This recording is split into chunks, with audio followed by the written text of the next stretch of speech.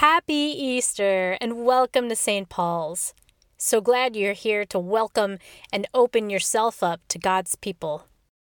Hallelujah! Christ is risen. Lord is risen indeed. Alleluia. The Lord is risen indeed. Alleluia. The Lord has risen indeed. Alleluia. The Lord is risen indeed. Hallelujah. The Lord is risen indeed. Alleluia. The Lord is risen indeed. Alleluia. The Lord is risen indeed. Alleluia. The Lord has risen indeed. Alleluia. The Lord is risen indeed. Alleluia. The Lord is risen indeed. Hallelujah. The Lord is risen indeed. Alleluia. We pray that these next few minutes of listening offer you encouragement to continue to choose the way of love. For the season of Easter, we pause to consider what new life God is calling out of us. Yesterday and the 3 days before, we prayed together again online. Some of us have listened and participated in 4 days of prayers in our homes. Some of us participated in part of one time together. We have mostly been using previous recordings of the choir of St. Paul's leading many hymns. In a moment, sing along to Down in the River to Pray, a song we sang for Holy Saturday's liturgy. The excerpt from Thomas's sermon is taken from yesterday's Easter sermon, and the beginning acclamations were voices from the St. Paul's community. Let's pray together now.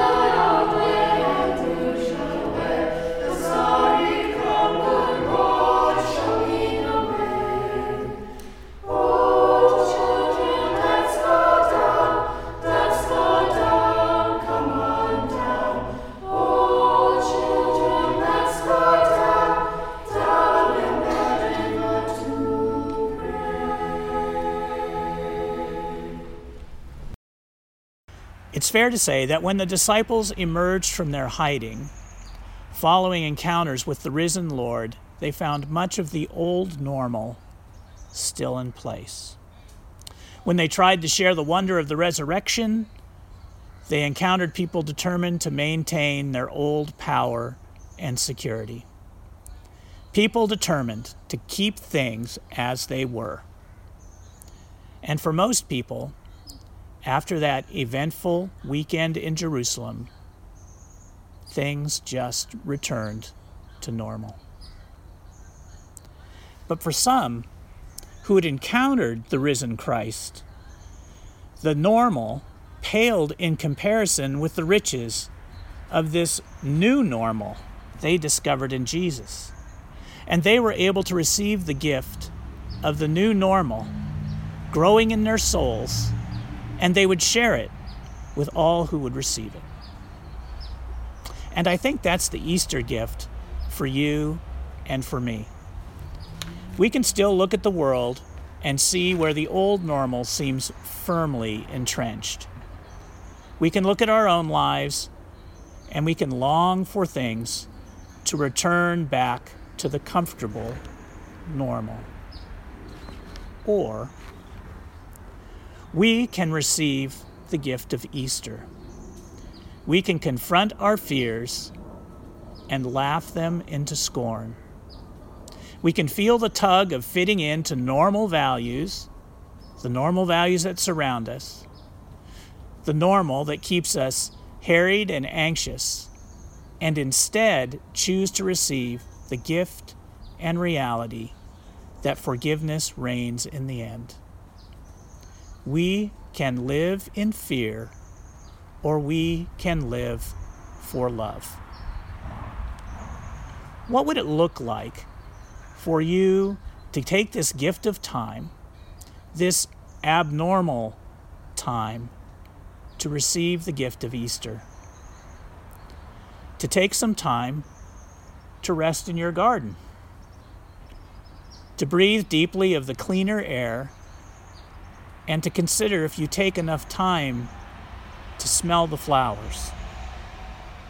Take advantage of time away from the office to get a different perspective and to reflect on if this is what you want your work to be.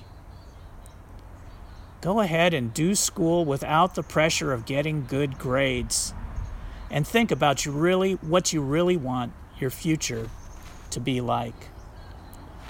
Spend time with family in a new way, and wonder if there might be a more life-giving way to shape your family life. As you step back, receive this gift of time. Imagine what a new normal might look like. Dare to consider what life really looks like when victory over death, the victory of life, is assured. Not because you're good enough to receive it, but because, in the end, that's the gift of Easter. The gift of Easter is the power to let go of fear and to claim new life.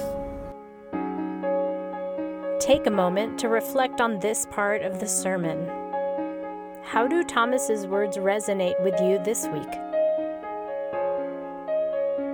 Have you been able to feel the gift of letting go of fear? If not, what do you think is getting in the way? Does celebrating Easter seem strange to you during this pandemic? If it does, what practices do you need to adopt these next 50 days to allow yourself to be swept up into this mystery? Take a moment to ask for peace now.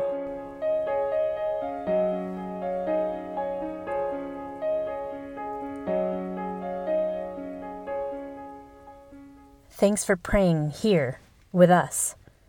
We hope you've been fed. For more invitations to deepen your practice of faith in God, yourself, and others, visit us online at stpaulsburlingame.org or participate in Sunday worship with us. We're a pink church on the corner of El Camino Real and Bellevue. 415 El Camino Real in Burlingame, California, to be exact. Thanks for going deeper with us. Blessings of peace to you.